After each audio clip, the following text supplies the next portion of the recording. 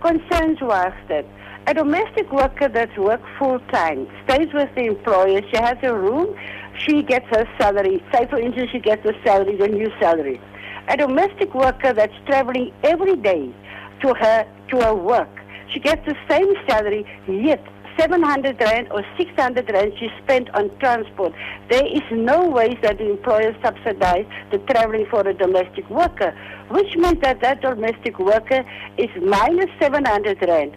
The other thing is this, a domestic worker that goes out daily to her employer. Can you imagine a worker going out to work for 8 hours, only getting 80 rand for the day, yet she spent 30 to 35 rand traveling? We raised all that concerns to the minister.